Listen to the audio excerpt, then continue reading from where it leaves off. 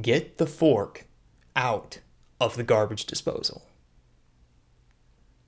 June 14th, 2014. Never mind the gravel embedded in my kneecap. The Montana beauty was astounding. Ribboning green hills cut into panoramic blue skies.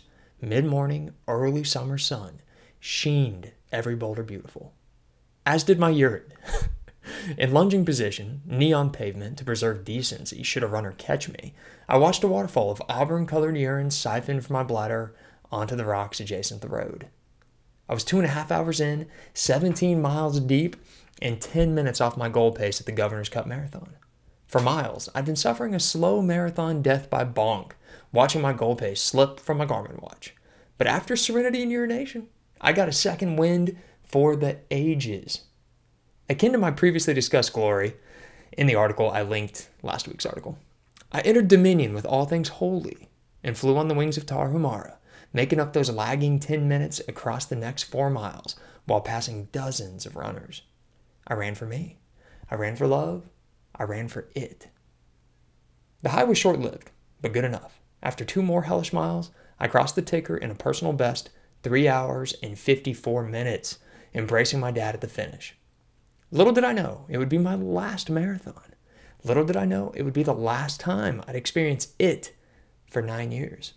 And little did I know that I'd lose running, the most spiritual thing I'd ever lived, nor did I comprehend the lengths I'd have to go to get it back. August 18th, 2014. 2 months later. Most were nervous on the first morning of medical school. New people, new syllabus, new campus. I was not. I was deal making. Already, my life's light was dimming. My well-rehearsed and loved morning routine, stretch, coffee, sit outside, read, didn't resonate with the customary aliveness and excitement that it used to. That day, the first day of medical school, I felt dread, alone, and sensed no way forward. On the first morning of medical school, at a curious level of conscious and unconscious, I struck a deal. Ryan, if you become a doctor, you can keep your soul. It'll work out. Always does. You can do this. At the time, it was the best deal I had, so I signed the dotted line and drove to campus, thinking I'd run and bike my way through the damn thing, unscathed. October 17th, 2015, 1 year later. The dentists were damn good at flag football, and they had us down a touchdown at half. As our squad of would-be anesthesiologists, pathologists, orthopedic surgeons, or urologists and psychiatrists huddled, scheming plays to slice up their cover 2 zone, I couldn't focus. My body hurt too damn bad. My left hip was gnawing with every flexion, but when still, was tolerable. Yet at stillness, my left hamstring was unraveling, and right Achilles was acting like it was injected with icy hot. In this condition, I was a liability. So I told our team captain and would-be orthopedic surgeon I was out for the second half. Would-be psychiatrist out, would-be ophthalmologist in. I was pissed. Not at being replaced by an ophthalmologist, no, but at not being able to play at all. I was a football player, for God's sake, and I can't even run. On the subject of running, I hadn't jogged since the marathon. Every time I tried, the hamstring or hip inflamed. Walking to class had flared the Achilles thing 2 weeks ago. To no avail. My 2 weeks of rest before this game seemed to make the growing inflammation worse.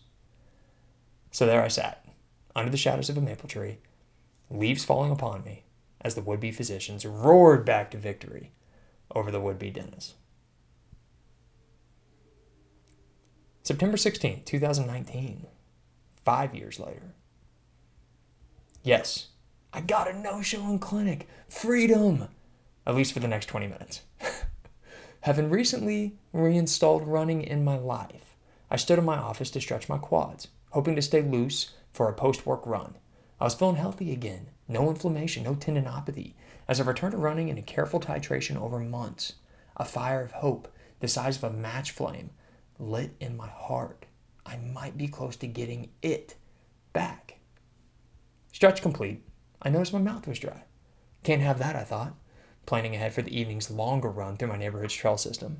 So I exited my office and took a sharp left to the water cooler when something caught in my left hip flexor. Trying to breathe and remain calm, drinking my water, I told myself it was impossible to have pulled a hip flexor while walking. Watching my next patient check in, I thought, it's probably one of those weird aches that'll just go away. It didn't go away for a year. Sometime, somewhere, 2020, 6 years later, my wife, then girlfriend, and I are doing yoga. She's working on earning her teaching certification. I'm working on making it through her practice class in my apartment without re-injuring my hip or hamstring. So far, several sun salutations to the better. It's going pretty well. Then, in a deep crescent lunge in that same left hip, I feel the bite again.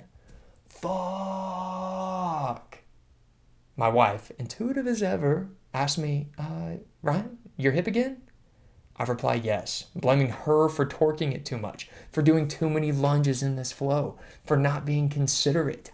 I'm fuming. Just so we're clear, I'm not doing yoga with you again, she says, rolling up her mat. True to her word, we didn't practice together for 3 years.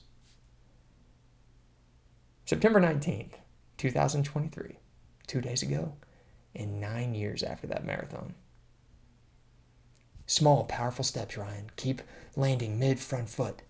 I self-chatter until I reach the hilltop. I feel pretty good. Marking the halfway point of my 4-mile loop, I concede to the soul's will and let loose for the back half. Through more hills and rocky trail greenbelts, nailing a negative split as I pause my garment at our mailbox. And as I heave deep breaths, I sense, at last, I'm it. I've been running.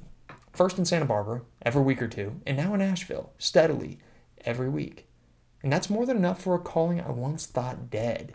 Oh, and aside from soreness, the legs are holding up.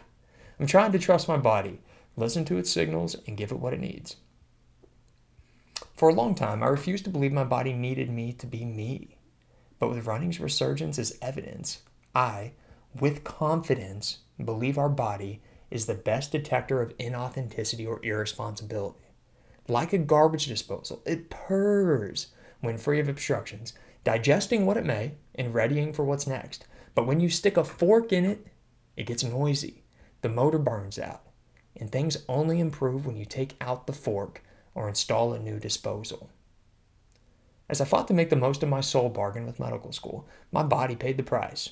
I tried like hell to fix the injuries too, with physical therapy, ice, heat, foam rolls, massage, electrical stimulation, cupping, and dry needling. Stuck between an inauthentic existence, physicianhood, and soul, running, yoga, mountain biking, travel, adventure, surfing, my body cracked. When I sacrificed who I was, I lost what I loved. It was that simple. When I compromised soul, I paid in full with me. Running and yoga were parts of my soul, and I couldn't keep them as long as I was a physician. My bargain was a bad one, and eventually I had to walk away from the deal. Just last weekend, my wife and I did yoga again, and it was awesome. Once, during a crescent lunge, I worried about my hip, old memories starting to resurface, but I took a deep breath and remembered that even if I did tweak my hip or hamstring, I know better how to take care of myself, unencumbered. Because now, things can heal with no forks in the disposal and with my life no longer hamstrung.